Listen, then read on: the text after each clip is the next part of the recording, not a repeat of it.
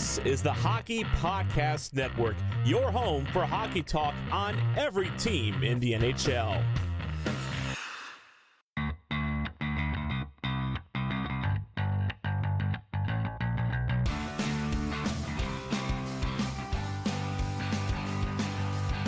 Hello, and welcome to the Tip of the Iceberg Podcast, episode number 83. It's Halloween weekend, or at least it was Halloween weekend, and we do have a video version here. We need to start doing more actual video versions so people can see us, because right now, my name is Peter Parker, and I am joined by Chicken Charlie. Sure. How's it going, Charlie? Chicken Charlie, sure.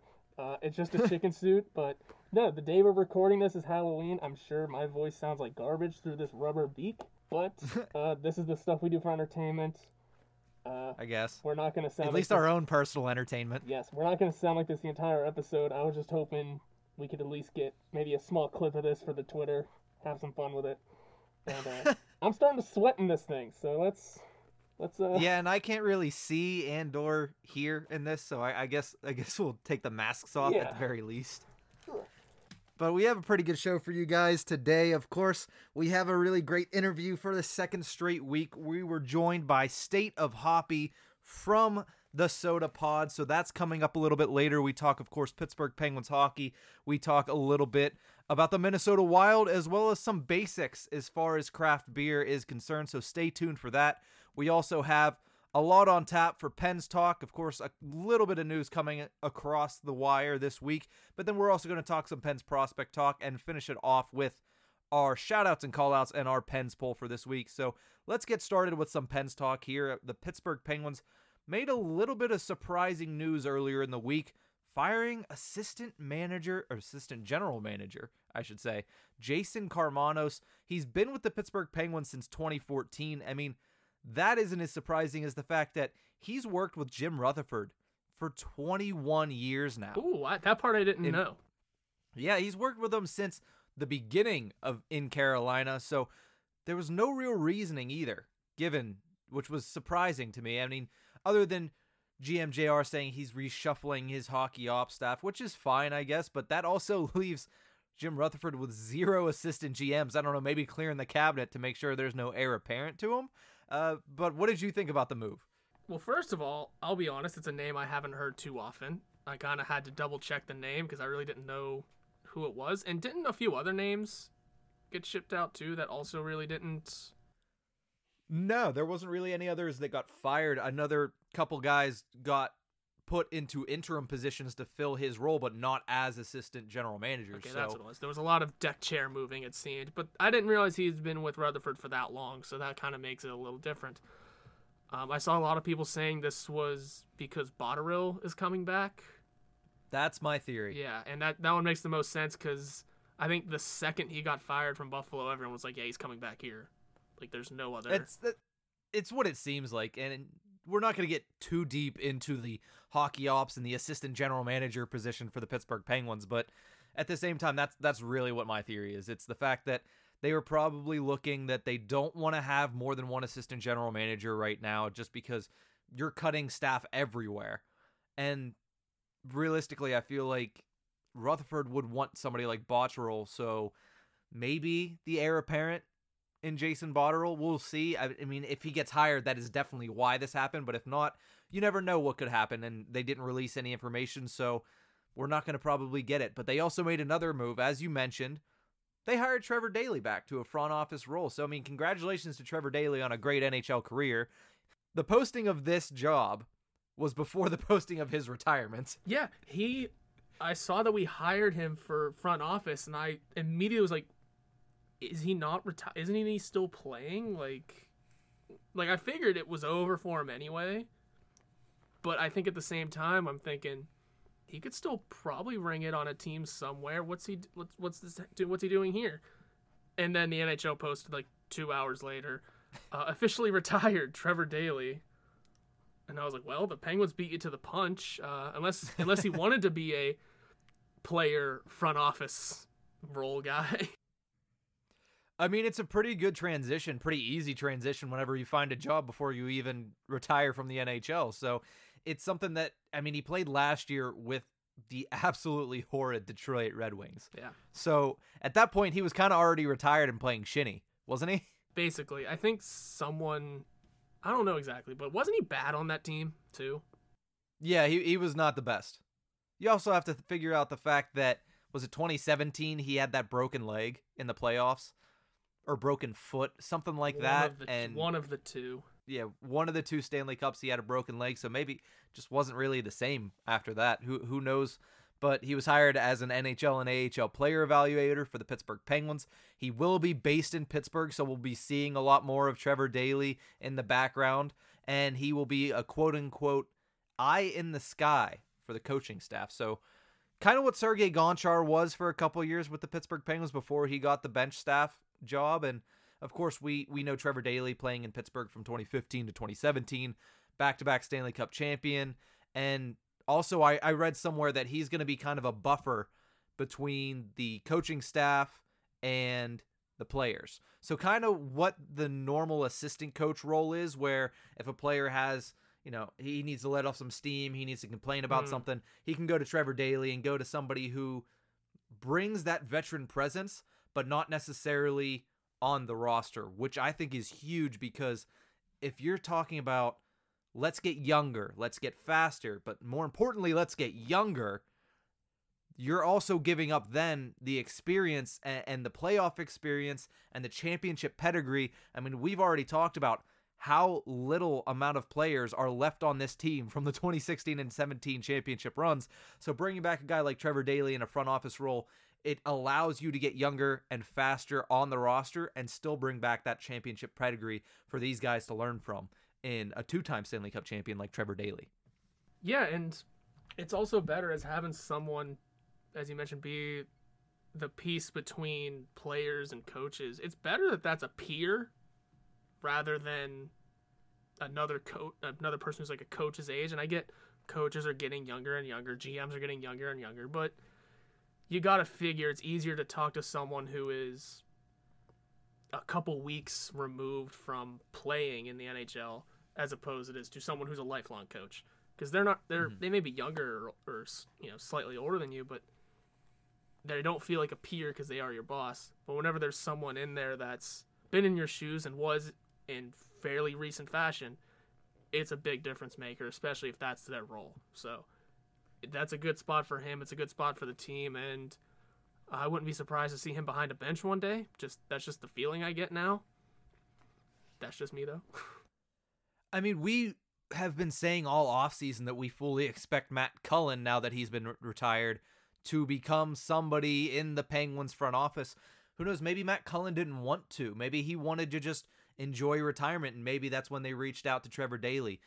Who knows with all this front office stuff? It's all really just hearsay until it happens, because there's not too many rumors when it comes to front office positions. But good for Trevor Daley. It'll be nice to see him hanging around the facilities. It'll be nice to see him in the arena during game days, and we'll keep our eye out. Maybe the Matt Cullen move is still coming down the pike, but as for right now, Karmanos is out. There's no assistant general manager to Jim Rutherford, so we'll see if somebody gets hired in that position. And other than that, I say we move on to our Pens prospect talk. Absolutely, because there's quite a few of them. We have a lot to talk about. There's some of them that aren't playing. There's some of them that are playing. And there's some of them that probably it's better that they don't play, because it'll give them a better chance to start in the NHL next season. We're going to start off with Casper Bjorkqvist, your favorite guy, Casper the Friendly Ghost, or I guess Casper the Friendly Goal Scorer in this league. He is 23 years old, right winger, and he already has 4 goals and 5 assists in the Finnish Liiga League in only about 5 games. So he's playing pretty good over there in Finland. Excuse me, he only played 6 games last year? What? He got hurt. He had a big injury. He did have a knee injury. I saw that was during practice, too, which is very unfortunate. Put him out for the season. Who knows where he would have been if he had the chance to play all of last year in his first full year in Wilkes-Barre. Yeah. I mean, I don't think we're going to see him in the NHL this season. I don't think there's any shot. Do you? No. A lot of the guys that are top prospects, because of how much Rutherford filled our depth forward situation, we probably won't see any forward prospects come up, prospect-wise at least. Maybe a Gruden makes it, as we'll get to. But with Rodriguez or Sevier or even Pontus Aberg, maybe, or the last one that I'm forgetting. You're not talking about Jankowski, are you? Because he didn't play in Nashville. No, we had another. Oh, Gaudreau. Yes, and with all those guys piling up, we're not going to be reaching prospects this year, I think, even if injuries pile up, because, yeah, it's good to have this load of prospects, but when you get down to it, especially our management, who are we going to put in? A not NHL proven or still a growing kid, or someone who's played NHL games? Some of them played playoff games and have had big moments. They're going to ease towards the guys that have seen NHL ice before rather than prospects, at least this year, in this very weird year that it's going to be. I feel like that's the vibe I'm getting. And like I said, it's because we have stacked up our depth forward, NHL ready depth forward position. So what you're saying is they're going to go for the players that have had experience in the NHL. Pretty much. Yeah. And it's very hard for me to take you seriously. Sorry, I lost my train of thought there. It's hard for me to take you seriously with the chicken hand that you're counting on there. Those my talons that you're counting on. The talons, there it is. But no, I understand what you're saying. I do think that there's one player on this list, actually maybe two players on this list, that could crack the NHL roster at some point next season, and we'll get to that. But I don't think Kasper Bjorkqvist is one of them. I think maybe we see him the following season, depending upon how he plays and how he finishes in Finland, and then how he plays in Wilkes-Barre this year, because he is going to be brought back for Wilkes-Barre. There will be an AHL season. Yeah, that's something else we'll talk about, that there will finally, we know, there will be an AHL season, and that's kind of shadowing some news for the NHL as well. Absolutely. And whenever I say we won't see these players, we won't see the forwards. The defenseman's a whole nother ballgame. Fair enough. We could see a couple of new defensemen this year. That's all I got on it. Okay. The next guy, the next prospect we want to talk about is one of our newest prospects, and that's Jonathan Gruden, who you mentioned, 20 years old. The kid's a center for the OHL's London Knights. Last season, he put up 66 points in 59 games. I haven't seen much of him. I've only seen a couple of tapes on him, but I would think that kid gets to stay in the OHL this season. I feel like they would let him play on the London Knights one more year because he is only 20 years old. Let him play for London, and then next year bring him up to Wilkes-Barre and see how he plays against the older talent in that way. I mean, the OHL did just announce that they're starting this season February 4th, so I think that's where he ends up playing, and thank God that they're not doing the no checking thing, because that would just be an absolute bombshell of an awful decision by the OHL. Wait, that changed? They're allowing body checking. That would be the last I saw, they're allowing body checking, because otherwise I would see no reason to have Gruden play in the OHL. I thought he's not going to. Did I misread the headline for the whole week? I thought it's that they weren't allowing it. Whatever it is, either way, let's just say this. If they are allowing checking, yeah, sure, let Gruden play for London and let him develop in the OHL. If they're not allowing checking, try like hell to either bring him up or ship him somewhere that will. Send him overseas if you have to. He needs to be able to develop in an actual league, and if the OHL's not going to allow body checking, I'm not going to consider it an actual league this year. That's fair. I mean, I was about to come with the joke of, hey, at least we don't have to worry about him getting hurt. At least there's a lesser chance. Obviously, there's a chance to get hurt no matter what is happening. Mm-hmm. But it's less of a chance if he's not getting hit. But that's a whole different discussion. The OHL not having hitting or checking or whatever. He's another guy that we probably won't see this year. I didn't realize I thought he was at least a little over 20. He would be going into his overage year then in the OHL, wouldn't he? Yeah. Okay. Well, at least we know he'd be pretty damn good. It would really put up some good numbers in the O, make him look decent coming in. Not saying that every overager does that, but it's, a safe assumption that he might be able to. And as far as I remember, the London Knights, right? That's the team he's on. They're still a fairly good team. So we know he'll be getting some good time on a good team.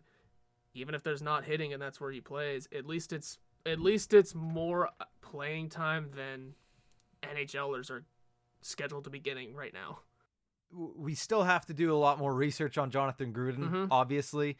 He's only been on the Pittsburgh Penguins team for probably, a month since the Matt Murray trade went through? I'd say, yeah. So there's still a lot to learn about Jonathan Gruden, but the good thing is he is only 20 years old, so we have some time to learn about him. Somebody that's a year younger than him, and that's Nathan Legare. We know a little bit more about him. The right winger, he plays for Drakkar in the QMJHL. So far, 2 goals and 3 assists in 5 games for them, so not an awful start for Nathan Legare.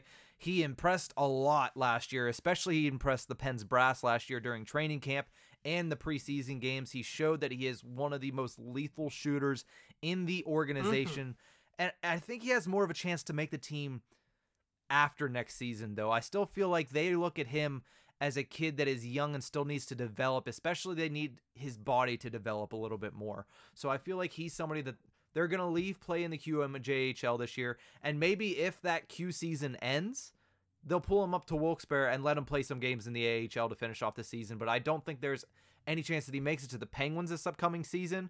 But this kid, as of right now, is tracking to be a very good middle 6 forward for the Pittsburgh Penguins. Second line, if he can continue to improve his skating ability and continue to improve, obviously, his defensive play, which you can say for anybody that plays in the QMJHL needs to improve their defensive play. But for Legare, it's still a lot of development between here and Pittsburgh. So what are your thoughts on him? And do you think that he has a chance to make the Penguins at all this season? Not this season. He had a setback last season by way of skating ability and defensive play. I think he was a -24, which... Yikes. Yeah, it's the Q, so a little bit there, but -24 in any league is not pretty. So he's a guy they're definitely going to leave down in the Q for this year. That's not saying they should ship him off or anything. I think they want to see what he can do. They know he can progress past one down year. It just hurts. He just hurt himself a little bit in this past season. But even if he wasn't hurting himself by having a down year, it may have been a little harder for him because we got guys like Sam Poulin, who we'll get to in a moment, as well as everyone that we signed. So who knows exactly what is going on there, but he's got room to develop. He's a guy that they think can still develop into something. He just has to rebound, which shouldn't be super hard. He's already doing it a little bit by his numbers in the first handful of games, and he's playing already, which is one of those things you should look at. He is already playing. Not like a lot of other guys we can talk about right now. Yeah, and one other guy that's not playing, that's P.O. Joseph. He is currently not on any other team. He played last season entirely with Wilkes-Barre. I think P.O. Joseph, the 21-year-old, has the best chance of any prospect for the Pittsburgh Penguins to make the team. Mm-hmm. Yeah. Probably more of a midseason call-up or injury call-up to me. But realistically, if he comes in and impresses the Pittsburgh Penguins coaches and impresses general manager Jim Rutherford in training camp, you could possibly see him make the team out of camp. Now, he would have to be very, very good for that. Yeah. You'd have to be better than our new guys. Exactly. But I also see that Cody Ceci might just be a stopgap until P.O. Joseph is ready to come up this season. If he gets ready to come up this season. I feel like that was something that they figured after this year, we know P.O. Joseph will be up. Mm-hmm.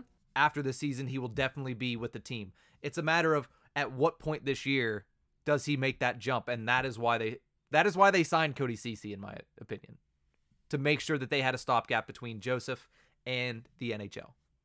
And that's totally fair. I think what really makes P.O. Joseph so valuable to this team is the fact that him and Sam Poulin were brought up to be on the squad for the bubble games. I can't remember the play-in round. The taxi squad? Yeah, they were brought up to be part of the professional team.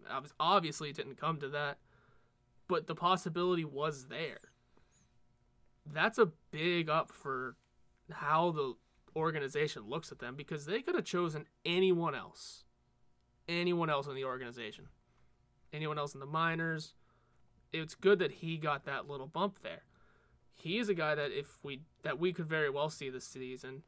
Him and some of the college signings, Cam Lee and Maniscalco, are the two defensemen that we just signed from college. Do we see them this year? Who knows? But P.O. Joseph's a guy that, one way or another, I believe will be playing in the NHL this season. That's just the way it is. It might not be for long. It might be a handful of games as a replacement, but I totally see him making the NHL roster at some point this season, unless the season's super short. But that's news we don't have yet. Yeah, I completely agree, and I stated it earlier, and we both stated it now, that P.O. Joseph will be a part of this team. Whenever the season ends this year, he will be on the team, whether that's in the playoffs or if it's not in the playoffs, which I highly doubt, but you never know. You never know what kind of season the Penguins are going to have if it's shortened. So we'll see about that, but we have one big prospect to talk about before we run down everybody else that's playing currently. But the big prospect that we want to talk about is of course, the Penguins' top prospect, and that's Sam Poulin. Mm-hmm. 2 goals and an assist in only 2 games with the Sherbrooke Phoenix of the QMJHL so far. Could he surprise and make the roster out of camp or what? The slide contract makes it really hard. So that's why I say no. Because you can't just toy with him. You can't put him in and then say, all right, you're going to the minors, because he has to go all the way back to the Q. And there's no point in burning a year of an ELC for that. So he's going to probably start in the Q again. I mean, he's in the Q now. If the season's not going to start till February, the Q season's going to be pretty much completed by then. It'll still depend. I don't know how all that's going to work. There's a lot of politicking that I guess we don't know the details of yet. If that's the case, I didn't think that part entirely through when thinking about the prospects. But again, there's just so much depth at our forward positions right now that it makes it hard. It really does. And it hurts his chances, not immensely, but noticeably. Yep, something really has to happen. He's really got to pull off a hell of a season, or there needs to be a plague of injuries happening. Word choices was appropriate there, I'd say. The way I see this, and I do have a follow-up question after this, but the way I see this is Sam Poulin's currently playing for the Sherbrooke Phoenix of the QMJHL, so he is going to be playing now. When training camp rolls around, do I think the Penguins take him out of the Q to come in for training camp? No.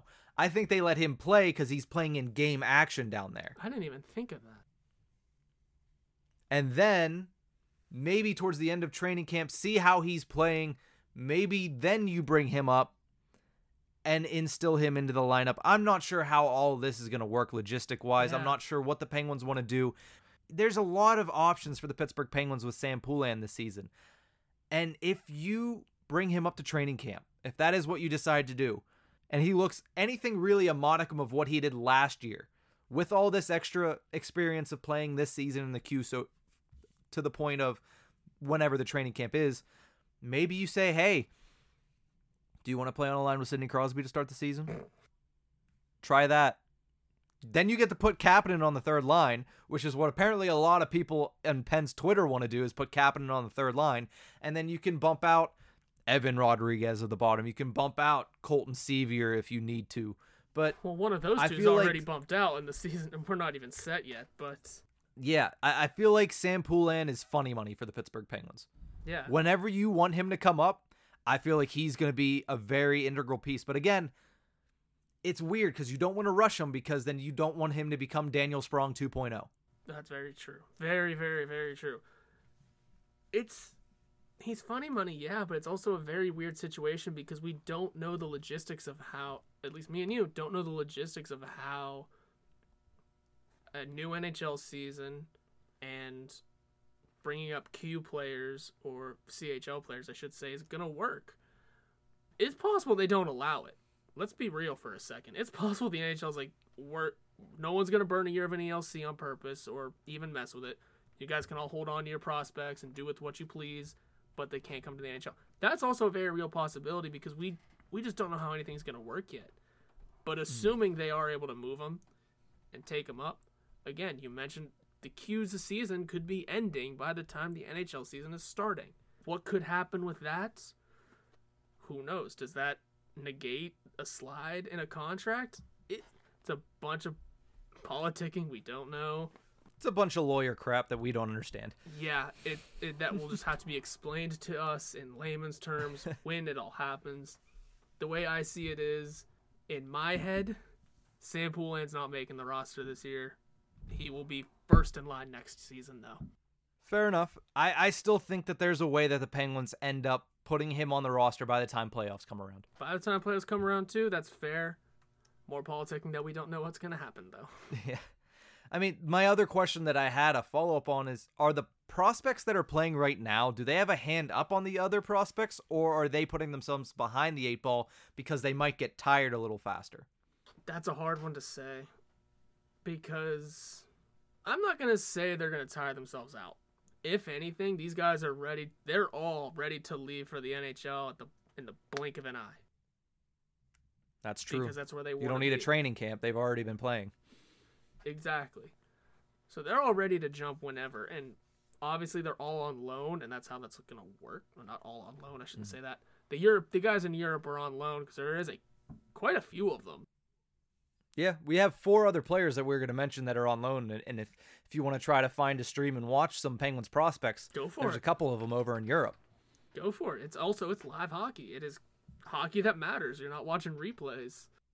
Yeah, so there's I believe 4. Yeah, there's 4 more players that are playing right now, starting with Jan Drozig, who is a winger. He's currently playing in the Alps Hockey League, which is an Austrian/Italian/one other country hockey league. He has 7 points in 3 games, so he's playing pretty good over there.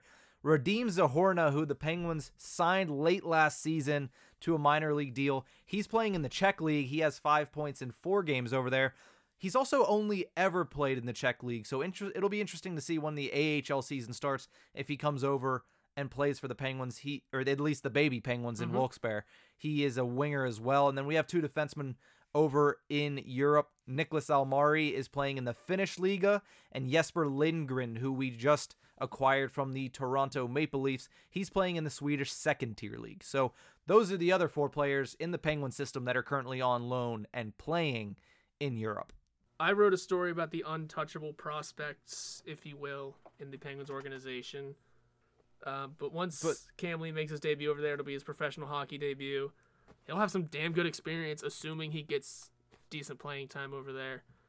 But he should be playing in the AHL when that all starts. I believe he's able to come back, or at least he will come back. So we're going to move on from prospect talk and talk a little bit about the AHL. So I guess still in the prospect realm, but the AHL announces that they're going to be targeting a start date of February 5th. Now, we all know that the AHL is a very gate-driven league, even more so than the NHL is. And they're targeting a February 5th start. That came out this week. Do you think that this is kind of foreshadowing what the NHL might be thinking about? Well, it's weird that the 2 minor leagues for the NHL have started or have announced start dates. The Q or the E is about a month away from dropping puck on their season. They're starting early, mid-December. And they're doing it weird. I think they've only announced like 2 months of games, but that's different. The AHL, them starting up is huge because, let's be real, if the NHL starts later, like let's say they want to shoot for a March 1st, for that first month, do you or do you not send your 2-way contract guys to the A to get some playing time? Yeah, it's exactly what you do. Yeah, and that also makes the A very competitive. It'll be exactly like the lockout season. The AHL is going to turn into the best league in the world. Yeah. Oh, I forgot the A played that year still. Mm-hmm. Damn. So it's interesting that the AHL released this news prior to the NHL even releasing any news. I mean, they had the Board of Governors meeting, but nothing interesting really came out of it. It was kind of just saying, we're exactly where we were before that. We still plan on having the Seattle Kraken debut next season, and that was about the only thing that they said. Ooh, so but you don't want to mess the up that AHL season. Yeah, that's very true. I mean, the fact that the AHL is starting February 5th, if the AHL is able to put a season on at all, then the NHL will be able to figure out a way. I don't think there was any doubt that the NHL were gonna have this season. It's just a matter of when.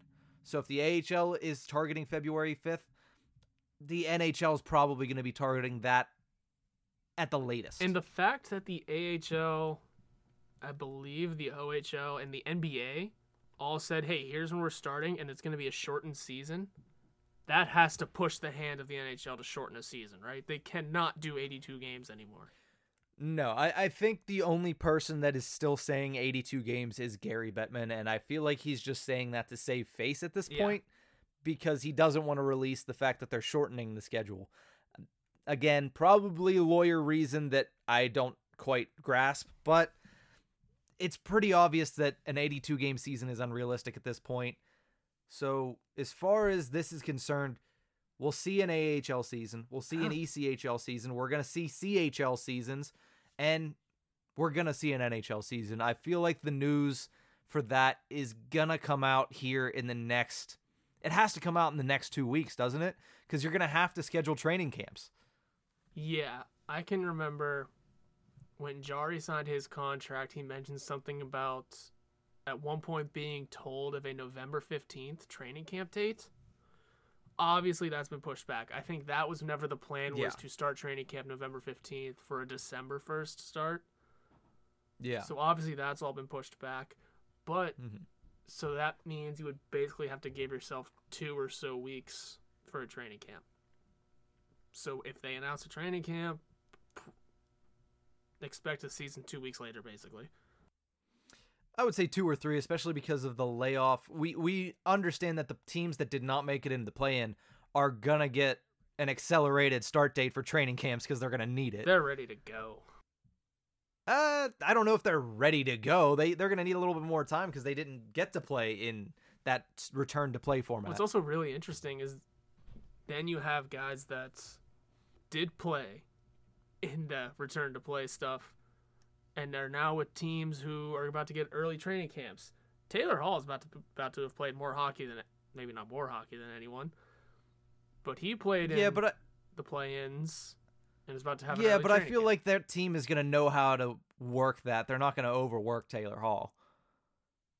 No team is going to overwork Taylor Hall more than the New Jersey Devils did for those years, but... Hey, he won an MVP there. Exactly. I don't know where I was going with that, but...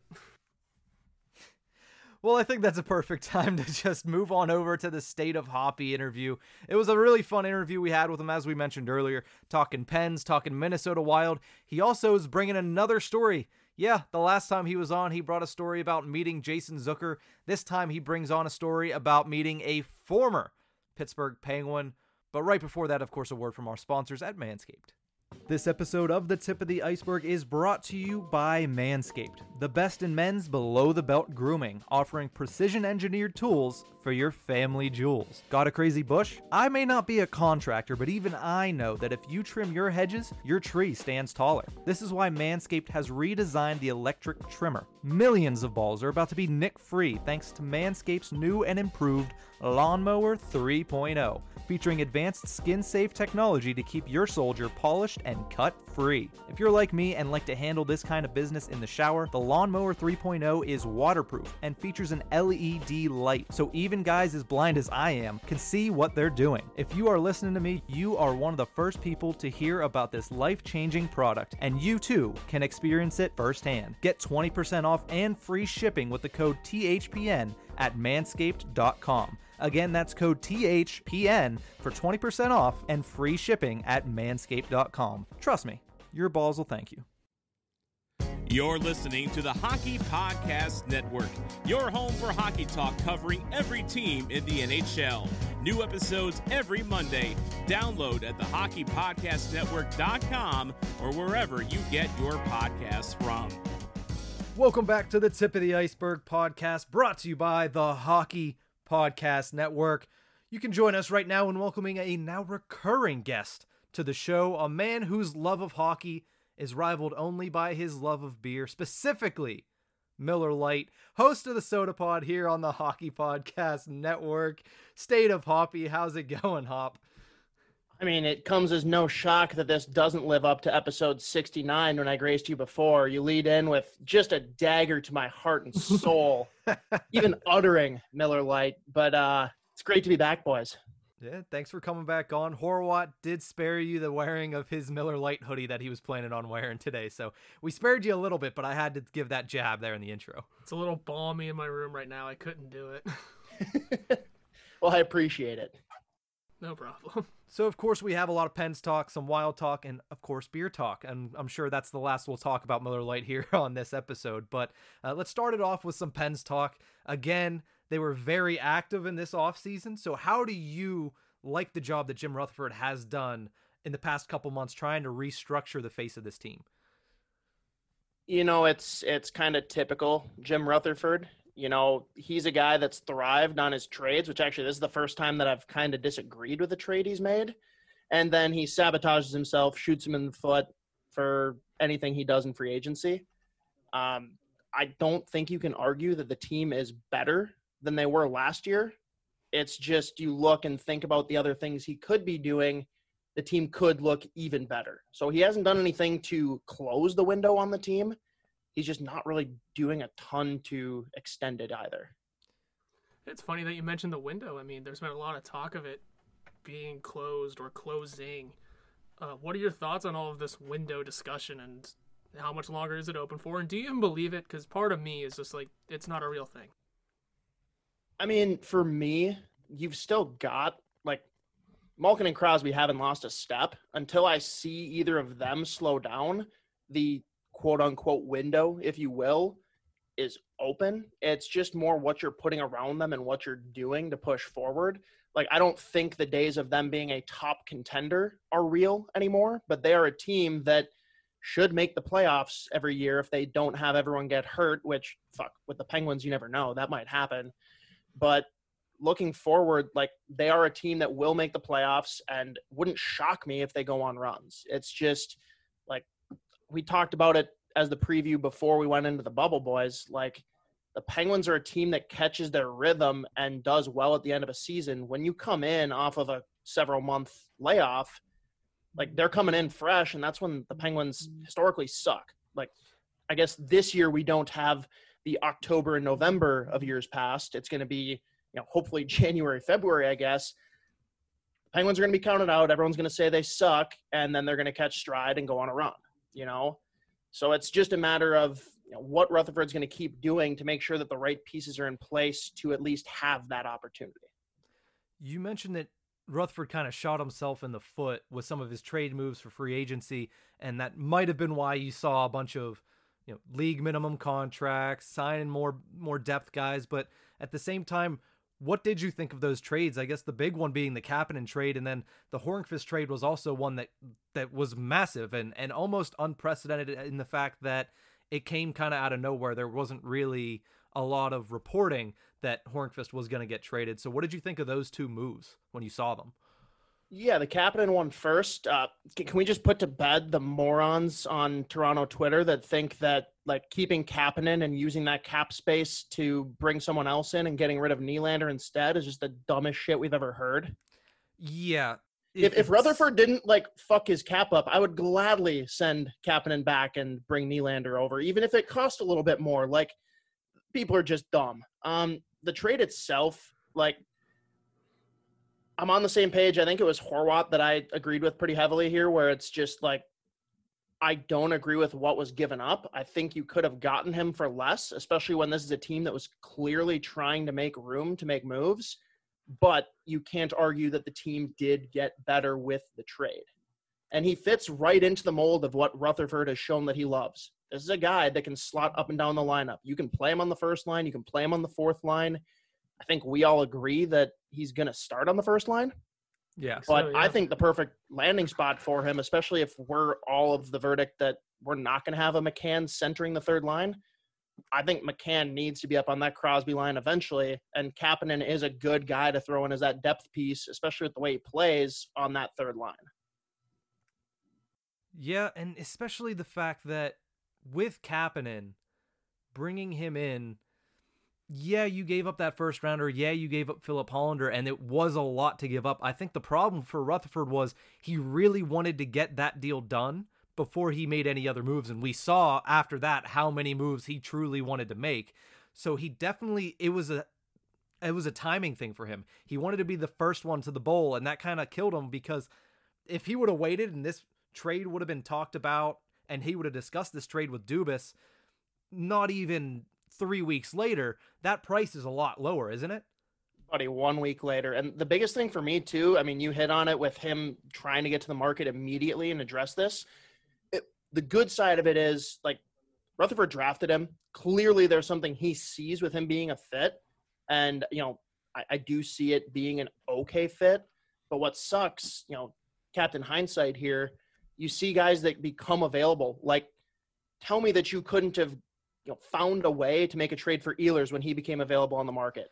That is exponentially better than bringing in a guy like Kapanen. Like, Ehlers is one of the guys that I have had a crush on since he started in the league. He's right there with Braden Point for underrated guys. Well, was underrated with Braden Point. I think even Berlansky has come around on this one. But, like, seriously, like, that's just one example of, like, sit there and wait, because there's teams that are going to be scrambling to move pieces out because of the upcoming expansion, especially with the flat cap. So Ehlers, great example, but there will be others too. So rushing out and putting yourself in a spot where you can't go after those kinds of players now fucking sucks.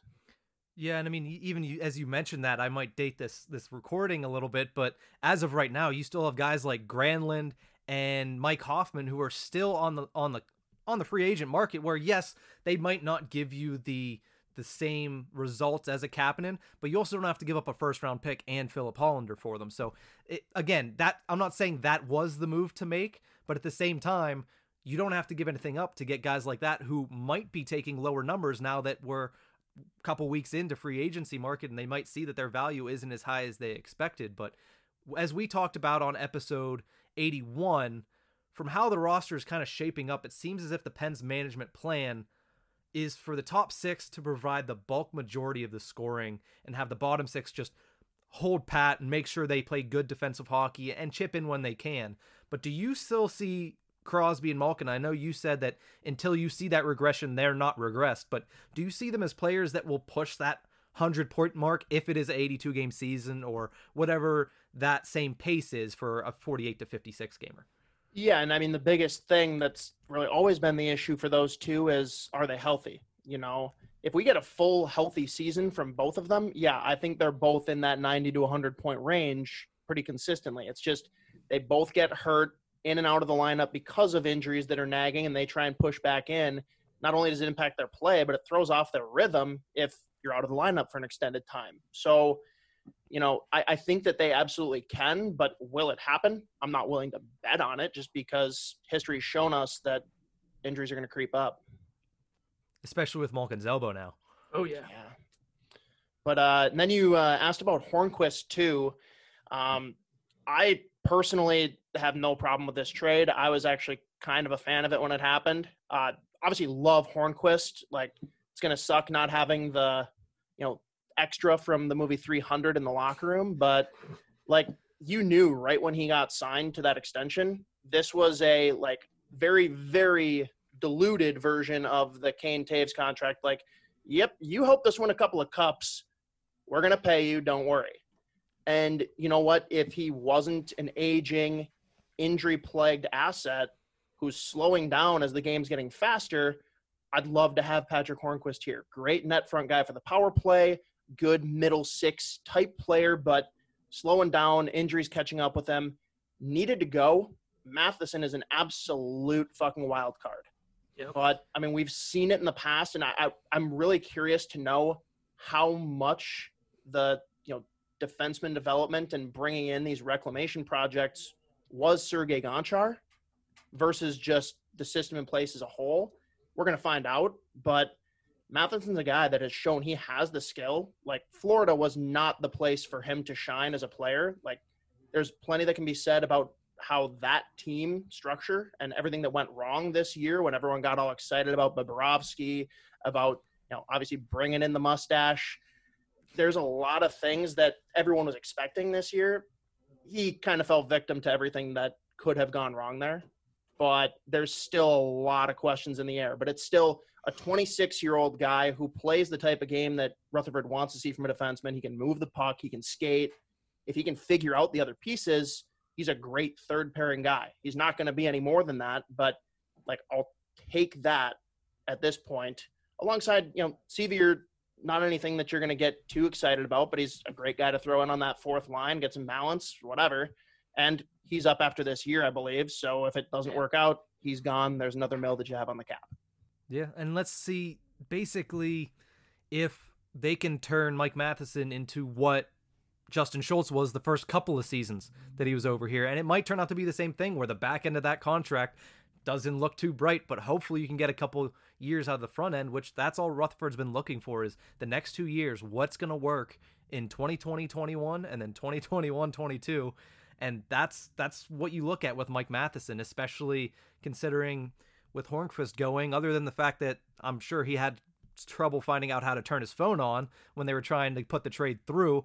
He is a little bit older, so like you mentioned, it's something that it sucks to see him go, and we mentioned that when we talked about the trade, but Horwat called me out after it happened and said, hey, you were calling for him to be traded a year ago, so I guess I can't be too upset about it. And that's what I would have wanted, though, because his value went down further over the course of this past year. If they had traded him a year sooner, which, again, hindsight, like, it makes all the difference. Mm-hmm. But, hey, it is what it is. We're moving forward.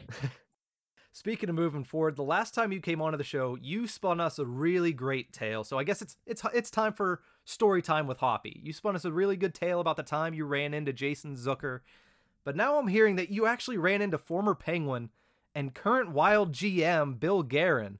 How did that happen? And literally, the biggest question I have is he as personable as everybody says he is?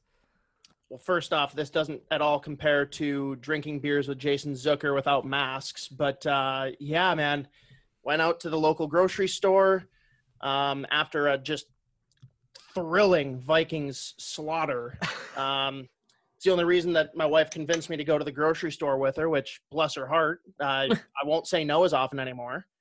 No, man, go to the grocery store, walking through. I think it was initially we saw him by the – like yogurt coolers, and I look at him like, that you look very much like Bill Guerin. And I like kind of double taked on it, and they started turning and going the same direction as me, and I'm just sitting here pondering it like, I'm pretty sure this is him. I don't know how it couldn't be. And then we both stop at like the deli section to get like sandwich meat, and we're in line first, so he's stuck there behind us, and I just turn around, I'm like, Bill? And he's like, yes sir. Looks right up, like no hesitation. I'm like, all right, well, first off, you're already way fucking cooler than I thought you were before. And I thought you were pretty damn cool to begin with. And then just, like, started talking to him, like, and I'm going full, like, we're talking, like, numbers flying everywhere in my head. Like, I'm just trying to think, like, what's a good question to ask? Holy shit. And, like, he just kind of started the conversation. Like, he's excited for the season to come back. He's very much hopeful that we're going to have fans in the stands sooner than we think. But doesn't really know, obviously. And, like, he was just asking me, he's like, would you be comfortable coming to a game? Like, typical Bill Guerin, just, like, immediately in, like, recon analysis mode, like, trying to figure out what's going on. And, like, eventually just reached the point that our wives, like, started walking a different direction. I'm just like, all right, man, it's really cool to meet you. I'll be back here every Sunday now. I'll just be waiting at the front door for whenever you walk through. Don't worry about it. Just post up at the Yoplait. We're gonna hear the story about whenever the Wild start letting fans back in. So what made you start letting fans back in? Oh, this man at the deli line said he'd come, so I'm assuming he's here. Yeah, if only.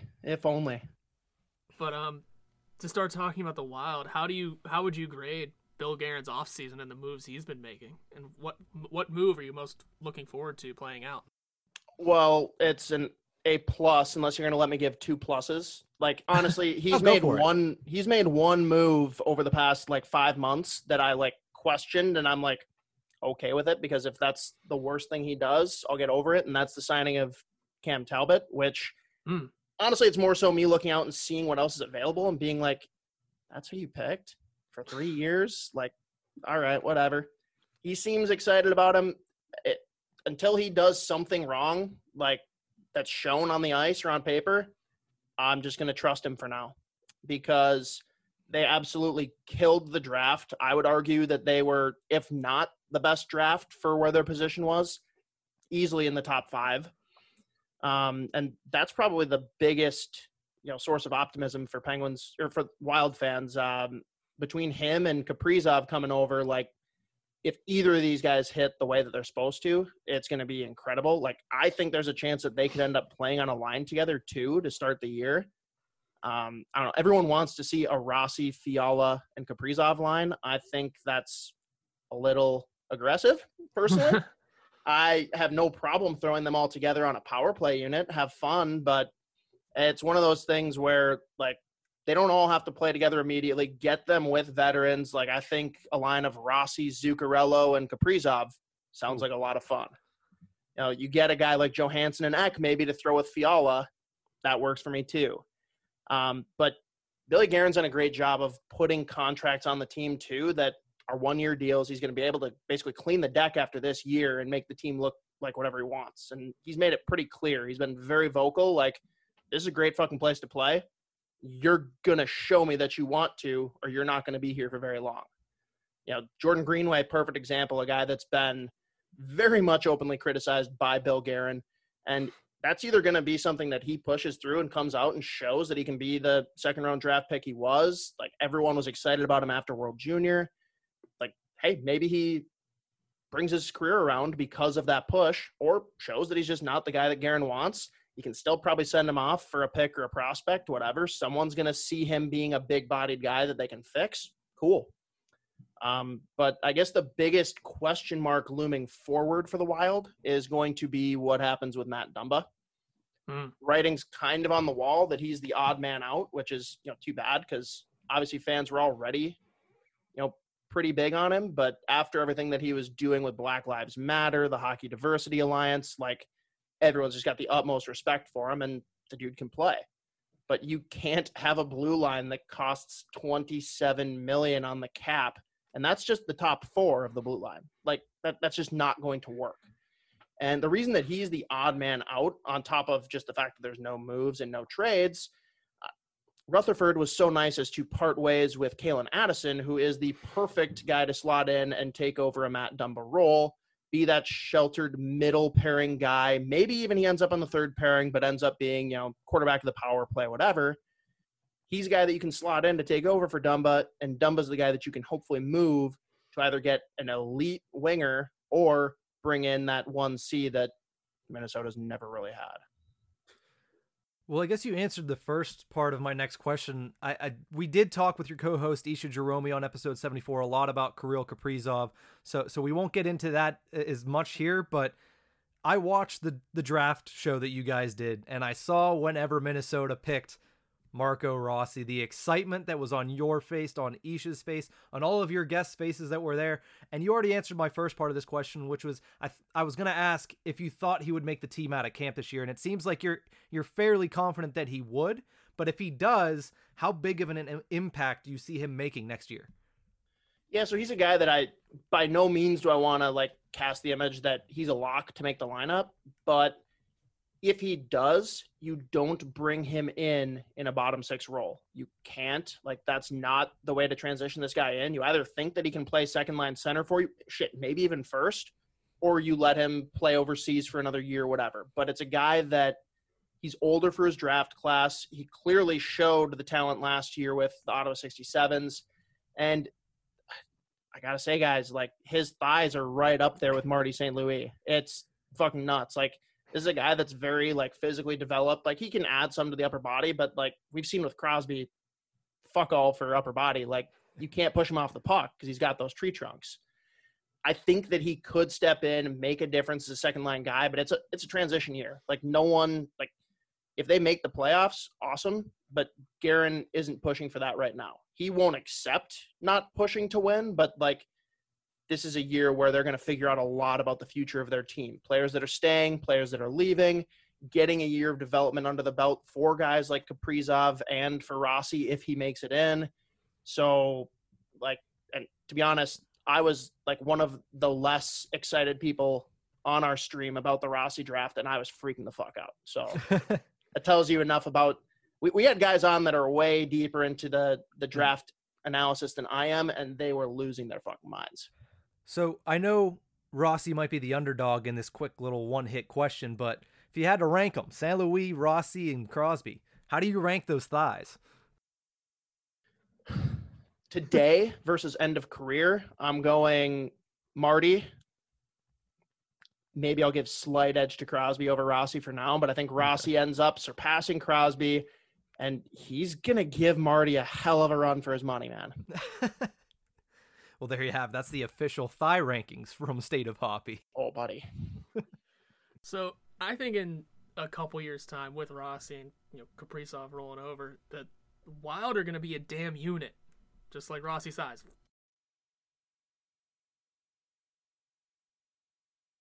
Agreed. I don't know if there's anything else to say after that. I just have to agree with whatever he's saying right now. I don't know what's going on.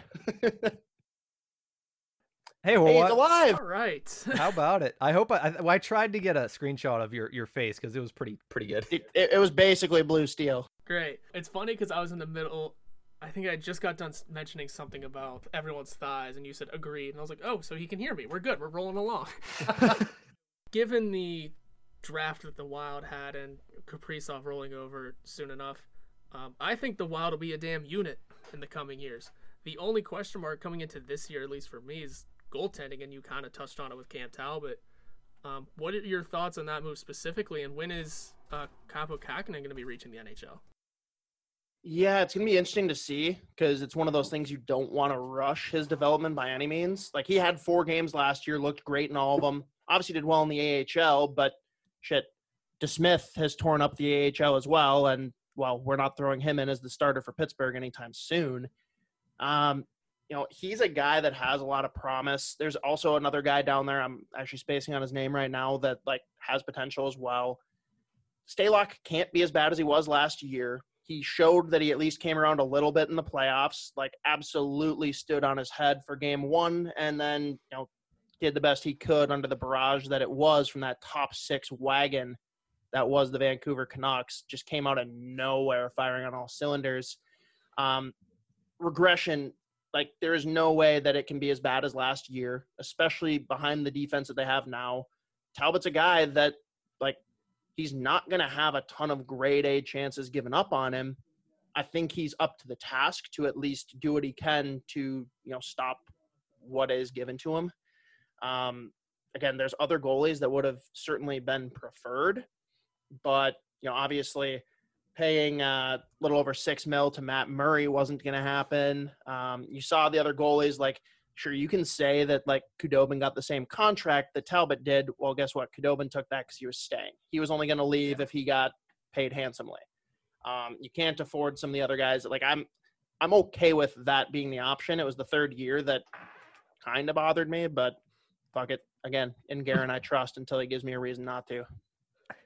Right, and going forward, you have to trust Bill Guerin a lot, especially with 8 forward contracts expiring at the end of this season. I think you kind of touched on it in the long answer of it's make or break for a lot of guys, but who do you see going forward, staying or leaving? And could this be a whole new forward core in just a couple of seasons? Man, it could go so many different directions right now because, again, Guerin is very, very open. He is not emotionally attached to anyone. The guys that I'm curious to see what happens with, obviously Parise and Suter aren't going anywhere because you can't. Same with Zuccarello. I actually love Zuccarello, the player. I just fucking hate his contract. It's awful. But fuck you, Fenton. Thanks for that parting gift. The guys that I'm really interested to see, again, Matt Dumba's a given. Where's he going to go and for what? Do they sell him off at the deadline? Do they do it right before the expansion draft? Do they even go with the 4-4 protection and just keep him through that because they're not getting what they want? I want to see what happens with Joel Eriksson Ek. He's a guy that's just in a weird limbo right now. He is the perfect 3rd-line center for a competitive team. He's going to be forced to be 1st or 2nd-line center this year, just given the lack of depth at the center position. And he's either a guy that's going to stick around for a long time and be that perfect middle 6 center, or he is a great chip to move, along with a Dumba or in separate deals to try and bring in that guy that you think can be your first or second line center. I don't know what he's going to ask for a contract after this year, because he's up alongside Fiala, alongside Kaprizov, and I can't imagine Fiala or Kaprizov going anywhere. Those are the only two forwards that I'd be shocked to see moved that aren't the no move clause guys. But the one that really is interesting is Ek, whether or not Guerin sees him being a cornerstone piece there, or is he a guy that he can use, because he's quite valuable, especially for a contending team, to bring in more future assets. So before we let you go, we're going to have a little bit of beer talk, but you're a Pittsburgh Penguins fan that also enjoys the Minnesota Wild and is a fan of the Minnesota Wild. So for Penguins fans, I know the fancy and the sexy pick for your team to follow in the Western Conference is the Vegas Golden Knights, but I mean, take a look at Minnesota. We already mentioned Kalen Addison for those who are excited for him in Pittsburgh. He's going to be coming up to Minnesota here in the next year or two. And then they also got Bukestad and Bonino down there as their forward Bukestad core. might play 2 games this year. I'm pretty excited. Hey, I mean, he has to play, 31 for the Penguins to get that 7th round pick. I'm glad that that's not going to happen. God, yeah. But no, and Bonino's another one of those guys, man. Like, he should be cemented in as the third-line center, I think. He's perfect for that role. He's going to be a guy that, he's a character guy for some of these young guys to learn from. Maybe you bring him back on a cheap deal after this, but again, that's a $4 million cap hit that's gone after this season. Cleaning house, Guerin is going to be able to remold and bring in whatever he wants next year, and it's pretty exciting. So, a lot of people were pissed off initially at that move because, a lot of people are big on Luke Kunin, but, the picks that came with it, the flexibility, Kunin clearly wasn't a guy that Guerin saw being with the team moving forward, so cut bait now. Do it. Perfect. And realistically, I don't think I've ever asked you this question. And this is tailing into beer. So I've never really asked you this question. How did your love of craft beer start? Because we know it wasn't by having Miller Lite and getting sick of it. You never liked Miller Lite. So how did that whole thing start, and how did it get to the point where it is now, where you're a craft beer connoisseur, I would have to say? I wouldn't say connoisseur, but thank you very much. I'll certainly take compliments. It's funny because in college, just like you guys, it wasn't Miller Lite for me because I genuinely think that tastes like piss, but whatever. I'm, Busch Light. Out here in the Midwest, it's McGolden Light. If anyone's, not a craft beer person on the Miller Lite train, if you come out to Minnesota for a game or for any number of things, I recommend you try Michelob Golden Light. It's basically exclusively sold in Minnesota. There's a couple bordering states that get it in some spots, but it's just our go-to light beer, sponsor the Minnesota Wild. Everyone just loves it. And that's all I had through college as far as beer was concerned. Went to some breweries and I'm like, what the fuck is this? It's just such a culture shock to go from a light 4% beer to having an IPA or anything like that. Went to a place out here called Dangerous Man Brewing. And again, I'm looking around, I'm like, oh, they don't have McGolden on the menu, so I don't know what I'm going to fucking do here. And they had a peanut butter porter. And I just go up to the counter. I'm like, buddy, what is this? It's a peanut butter beer? He's like, yeah. I'm like, is it good? He's like, people seem to really like it. I got it. Absolutely loved it. To this day, it's probably my favorite beer, and I never looked back. From there, I just did my best to try new things and kind of expand the palate, get more comfortable with the stronger beers like that. And I'll still drink a Busch Light, a McGolden, whatever, but I'm never going to seek it out. I'm definitely off that and onto the, craft beer train. So for me, it's kind of fun because Minnesota, people don't give it the credit it deserves. There's hundreds of breweries. They're still popping up. There's a new one that I'm going out to see next week, and we're going to bring on our podcast. The culture out here, they're all so collaborative. COVID-19 hit, everyone was working together to make sure everyone had crowlers and was able to package beer to sell, because obviously no one's coming into the tap room at that time. And it's just good beer across the board. They've all got different vibes, whether it's what the brewery itself looks like, the tap room, Some have different games. Like one of my personal favorites is feather bowling. It's basically a bocce ball where it's like a half pipe of, fake grass, and you throw it across, and there's a little feather at the end, and it's like big wooden pucks that you're rolling across, and you got to like get it to stop perfect. Otherwise it goes off the end. Huh. Like just random shit like that. I like going around, seeing different places, trying new beers, and just figuring out spot by spot what I like. Hence, State of Hoppy was born. Yeah. And State of Hoppy was born. What was the brand of that peanut butter porter? Because I've had something similar to it, and it's really good. There's a lot of good ones out here, to be completely honest. Isha gets pretty pissed off because, like, there's no porters really out on the island. But it's Dangerous Man. Oh, okay. If you boys ever make it out to Minnesota, whether it's for a hockey game or what have you, I'll give you the full tour and take you to all the good spots. But Dangerous Man is, it's maybe not my like number one brewery in Minnesota, but it'll always like have a special place in my heart because it brought me into this, I guess, whatever you want to call it. Yeah. But really good beers across the board. Yeah, no, I mean, it's something that like I've never been like wanting to get into craft beers, but I'm not a super big into IPAs or craft beers, but I'm willing to give it all a try. And do you have any suggestions for someone who might be trying to dip their toe into all those waters?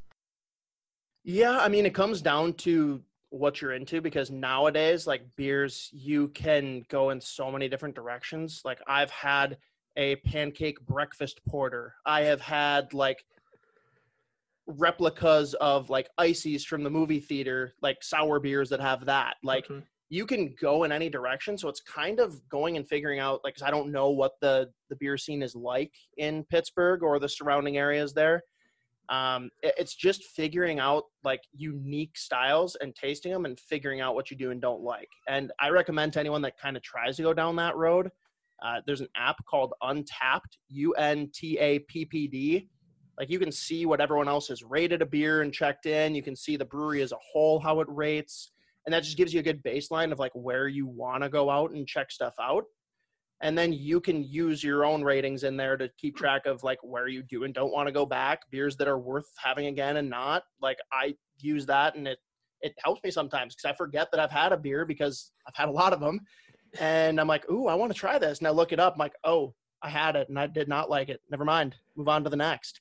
So I'd start there for people, but it's really like, again, my gateway beer was a peanut butter porter, as weird as that sounds.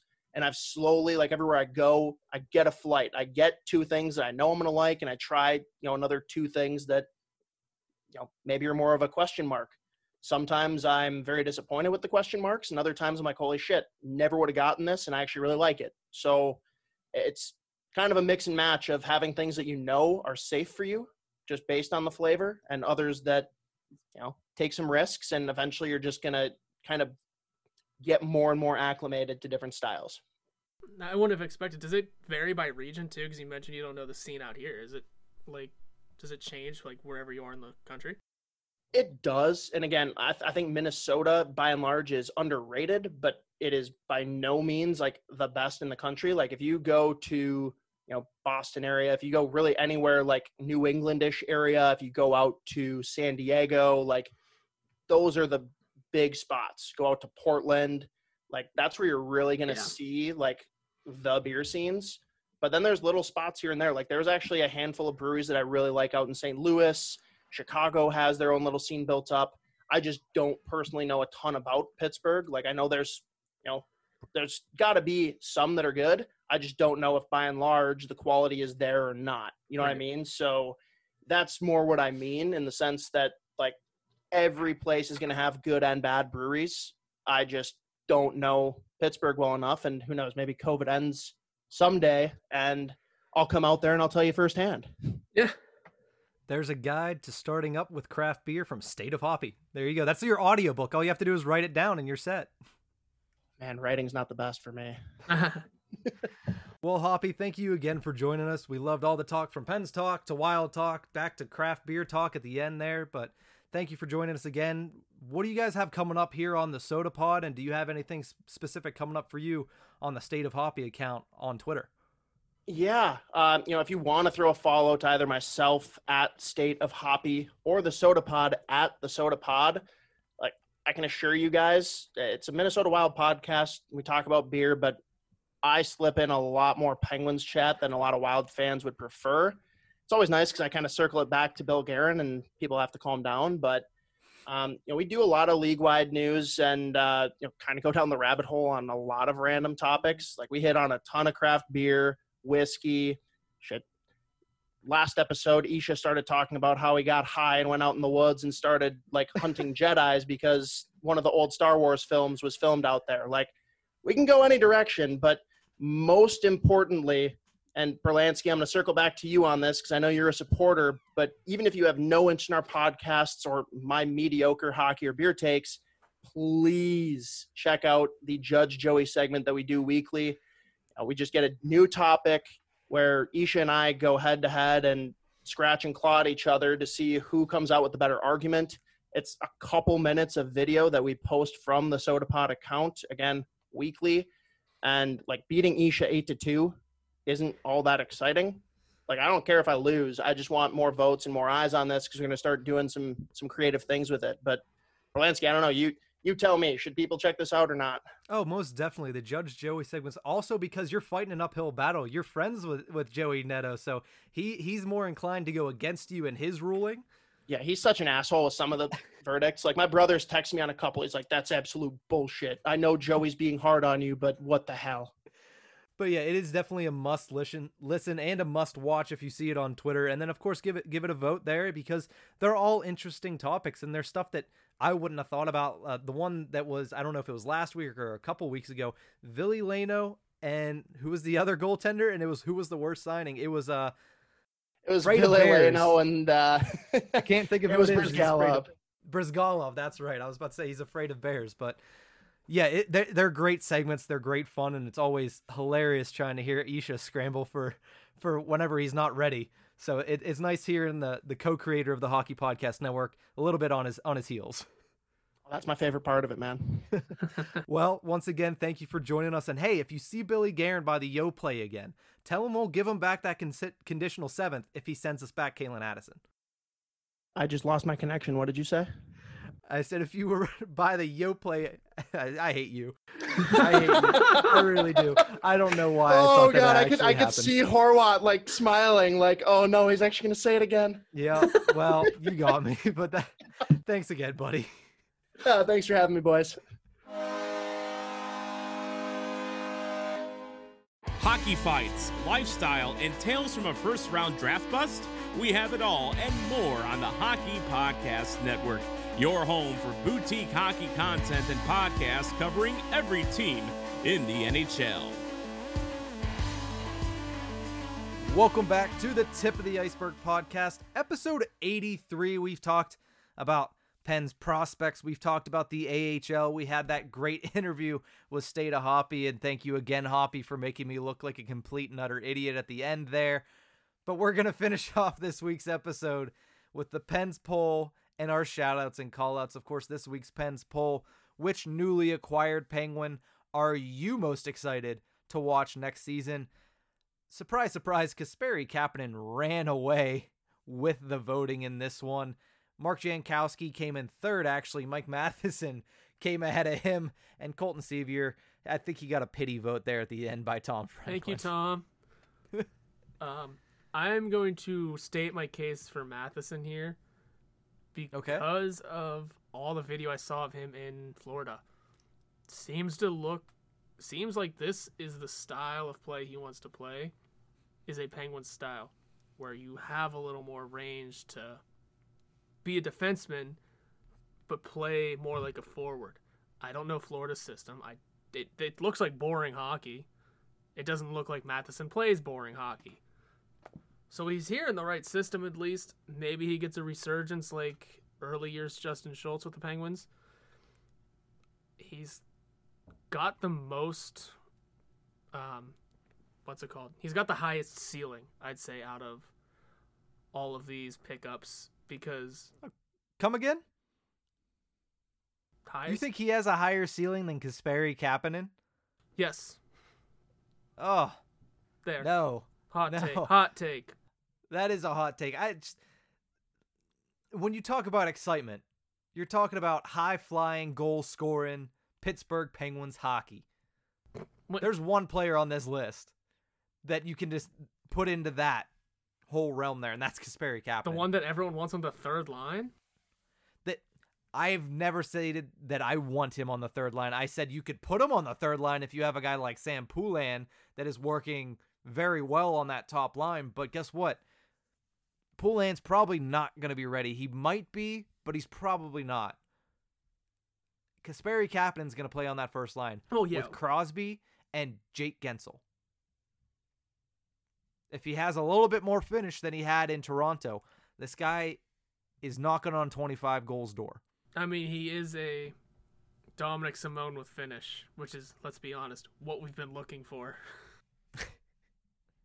That's exactly right. I mean, I didn't expect Colton Sevier to win this. No. I think it's kind of rude that I put him in this poll. But I wanted to put a fourth player in, and I figured let's see if Colton Sevier gets any votes, and it took Tom Franklin being a nice guy. Feeling bad for him to give him a vote. But Jankowski's a two-way forward. I think he's going to play well for the Penguins, hopefully. Not the most exciting pickup. Mike Matheson, that contract is always going to generate news and generate publicity and generate views, but not as excited to see what a third pairing defenseman does. Kasperi Kapanen, the second they acquired him, Rutherford looked at him and said, well, we expect him to play on the right side of Sidney Crosby. That is where you have the potential for a very exciting first-year Penguin. Yeah, that's fair. why I picked Kapanen, and that's why I feel over 70% of our voters also picked Kapanen. I honestly don't remember who I voted for. It may have been Kapanen. I just wanted to make a case for Matheson because I am fairly excited to see what he can do, especially if, we can't lose his contract. We're going to be watching him for a while, so let's try and look at the bright side, shall we? The bright side is he is faster, better at handling the puck, and overall just a better player than Jack Johnson on the third pair. So let's enjoy not watching Jack Johnson. You mentioned faster. Apparently he might be the fastest defenseman on the team, which was a bold take by Rutherford the day we traded for him. Yeah, and I've heard rebutted a couple of times that apparently he might be the fastest defenseman on the team because did Letang need hip surgery or something that he's not fast anymore? I mean, he's not as fast as he used to be, but Letang is no slowpoke, and neither is John Marino. Yeah, I mean, because I'm trying to think around. We know Dumoulin's not the fastest. Letang is Letang, slowing down but still has his speed. John Marino, I feel like we haven't seen long enough to know his speed. It's hard to gauge a defenseman's speed. Is it? Yeah, it's pretty difficult, especially when you don't have defensemen that go coast to coast really that much anymore. You don't see that happen very much. And if you do, it's coast to red line, dump it in, or you're going to have to stop and weave around the trap that is always in the neutral zone right now. So I don't know. It'll be interesting to see. I'm excited to watch Mike Matheson. By no means am I saying that I'm not excited to watch what Mike Matheson can do as a Penguin, but I'm just saying when you're talking about most excited, a guy that has the potential to put up 25 goals in him. We talked to Ken Stapon last week from the Not Another Leafs pod, and he said, listen, Kapanen's going to get you breakaways at least once every 3 games, and he's going to have breakaways. He's going to have chances. He's going to be exciting to watch, and that's what stuck in my head. So go back and listen to that episode. And he explains to you why Kapanen is going to be the most exciting player on this team to start next season. It will be fun. I think it'll be a fun team, assuming everything pulls together and plays the right way. If Matheson can be top-tier Matheson at all times, if Kapanen can be at his best and everyone else plays their role, it'll be fun. Sevier also, I feel like, got no votes, because he might not even be in the starting lineup because apparently we're really high on Rodriguez these days. Younger and faster, and Rodriguez has that on Colton Sevier currently, but as of right now, let's head over to our shout-outs and call-outs to finish off this Halloween show. You know you make me wanna shout, kick my heels up and shout, throw my hands up and shout. The officiating was awful. They were just terrible. getting ridiculous. Oh, this is just too good. What is your major malfunction? He's a horse. He is just relentless as far as how he plays. I'm as mad as hell, and I'm not going to take this anymore. Shoutouts and callouts brought to you by CoolHockey.com. Visit them at CoolHockey.com/THPN using code THPN for 30% off your new favorite hockey jersey. Horwat, let's start off with shoutouts. I'm shouting out McDonald's because the McRib is coming back. Never had a McRib. You need to get one. I say that I probably won't have one while it's back because I just always forget to go to McDonald's. But I can remember the last time the McRib was back and hearing the McRib is back. I didn't realize it's been 8 years. 8? It's been 8 years since it was back nationwide. But it's been back locally. Well, it hasn't been back in Pittsburgh. So the McRib is back. Fair enough. And well, it isn't yet, but it will be back. I'm not saying I'll be first in line for it. I'm saying I'll probably get one while it's out. Realize how horrible it is for me. Not care. Say what I always say when eating fast food. It hasn't killed me yet, and continue eating. So until it does kill me, I'm going to enjoy my McRib. And then maybe like try I said, and never make had a my- McRib. Maybe I'll try one. Gotta try one. You have to at least try it.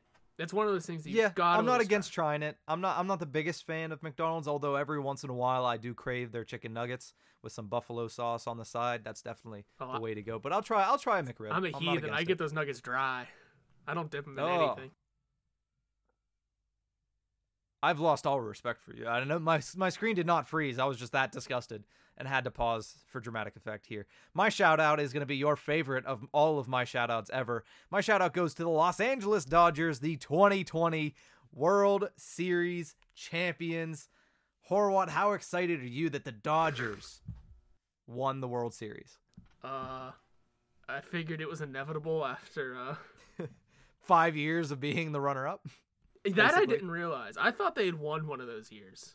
Whenever they said No, first, they haven't won since I think the 80s. 88. Whenever Joe Buck said first time since 1988, I had to do a double take. I was like, didn't they not win like once or twice in the past like handful of years? No, the Red Sox and the Astros had something to say about that. Oh, The two Astros and cheaters! their Great. trash I cans. love baseball. No, I don't like the Dodgers. I was happy for Joe Kelly because he made the face at the Astros, and Cody Bellinger because I think he's one of the most entertaining players in baseball. I just don't like the team he's on. Those were the only two people I was happy for.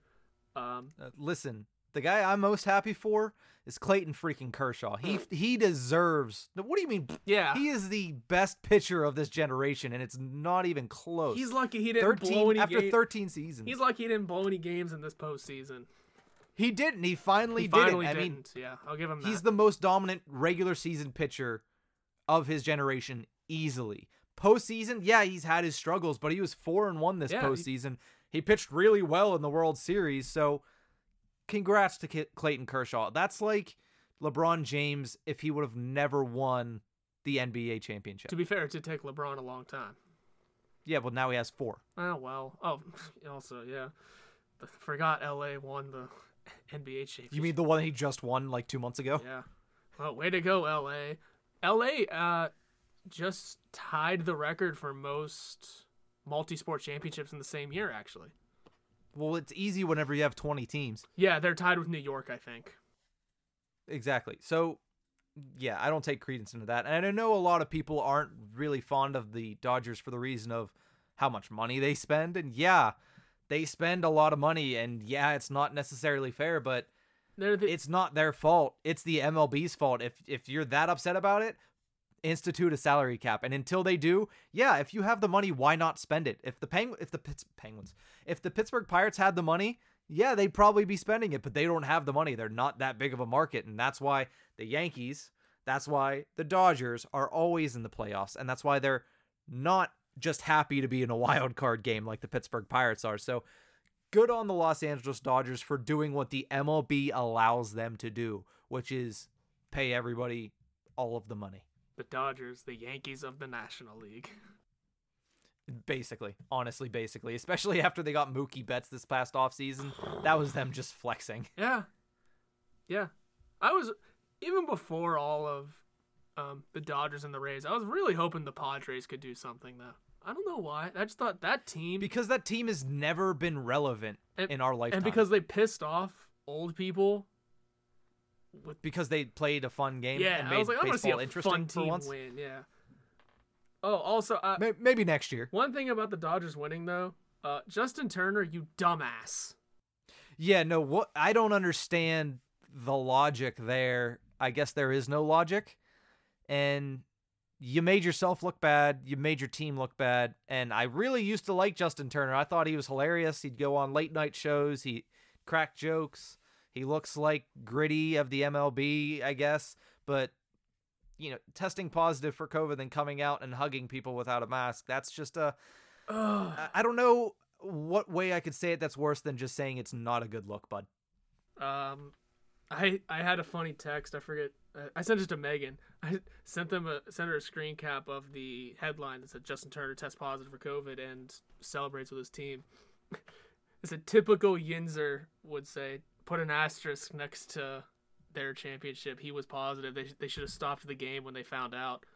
Which, depending on the sport, that maybe. But baseball, you're nowhere near people anyway. Yeah, you're a lot more than social distancing in the outfield, that's for sure. But the fact that he came out and celebrated, that's really not a good look. Yeah. And no. As far as I know, I don't think they've had a parade yet. Probably not. Maybe because they're on quarantine for 2 weeks. Dumbass. I'm turning into Red Foreman. We need to get to our call-outs. Let's move on to our call. You know my call-out this week because I texted you yesterday or a day before. Freaking roundabouts. What is with... It's the most frustrating thing in the world, especially because nobody in this country knows how to drive in one. No one knows how to drive but you. Well, that's always how the case. it goes. But I feel like 80% of people in this country have no idea how to use it. Now, I say in this country for a reason. You look in Europe, there's roundabouts all over the place. But the person that designed that, I think he just wanted to mess with people. Because the point of a roundabout is what? To speed up traffic and to make sure things go faster. Kind of one of the roundabouts that one of the roundabouts that I went on the other day, there was only 4 streets that came to it. Why would you not just put a stoplight there? Because you're slowing down traffic for people that have no idea, one, how to yield. People don't know how to yield in the first place. No. Let alone on a roundabout. And 2, people that don't understand, if I'm getting off on the next one, I should probably be on the outside lane, not on the lane 4 lanes to the inside. I don't know. It's just, it defeats the whole purpose of speeding up traffic whenever you have one within 50 miles and nobody there knows how to use it. I was a little worried about it when you said screw roundabouts. I thought he didn't just wreck his new car, did he? No, my new car did not get wrecked. Because in the matter of like 48 hours, irritating. Gets a new car and then complains about a street hazard. I'm like, did this happen? Well, I'm glad to hear you're safe. Actually, a funny story is my high school tried to put in a roundabout, if you will, at our big 3 hallway intersection, probably the biggest part of the school because I graduated with 60 people. So you know how like a hallway, like a walking roundabout? Yeah, the dumbest thing that school has ever done. They just put a barrel in the middle of this 3-way intersection kind of, and dude, no one followed it because it's a bunch of high school kids.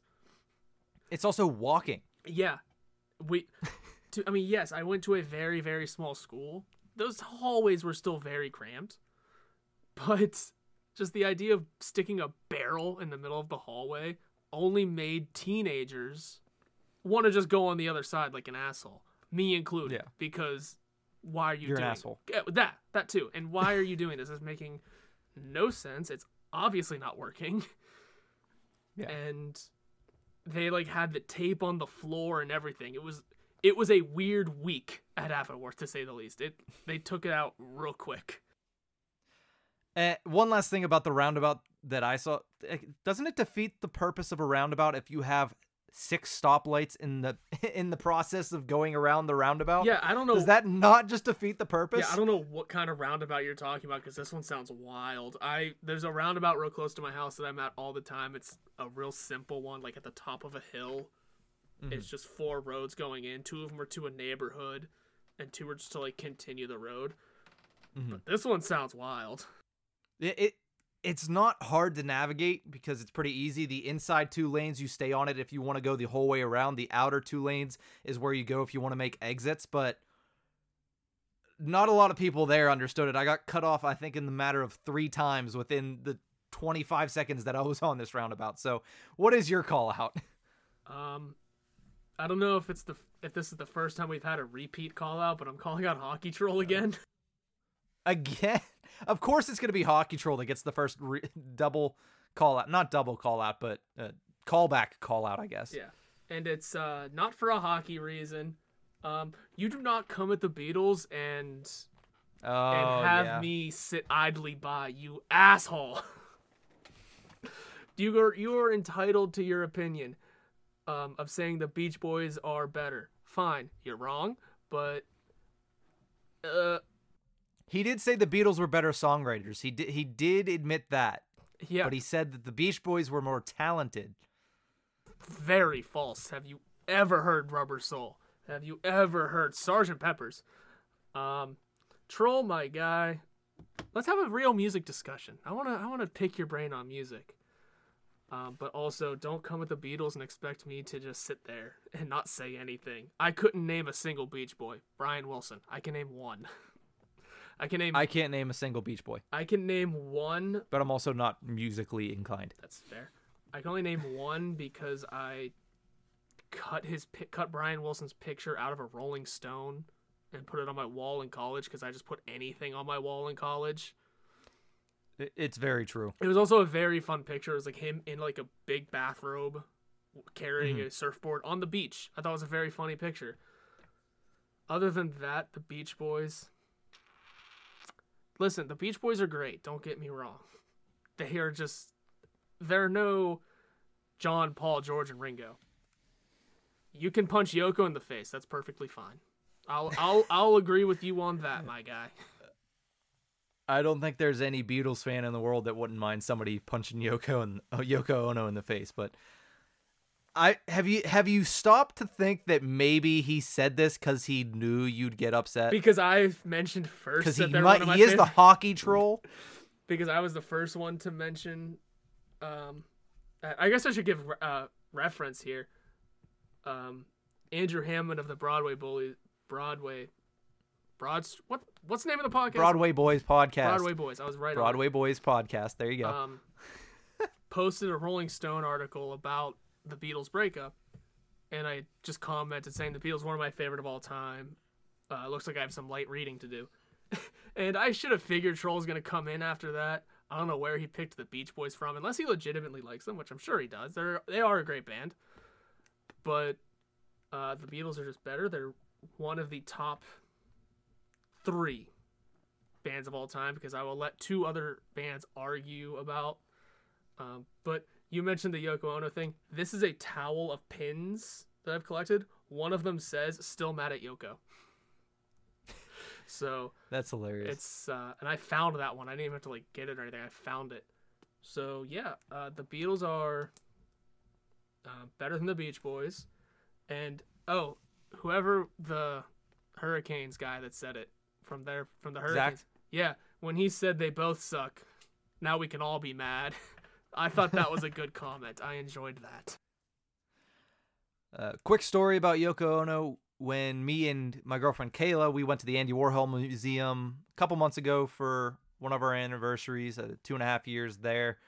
There was actually a beach ball in glass that was signed by Yoko Ono to Andy Warhol, which was crazy. It wasn't a beach ball. It was actually an inflatable birthday cake. So that was pretty cool. That's really cool, yeah.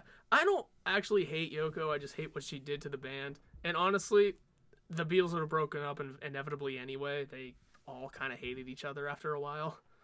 So there is that. It wasn't totally Yoko's fault. Did she have a hand in it? It's very possible. But now that the band's been broken up for 50 years.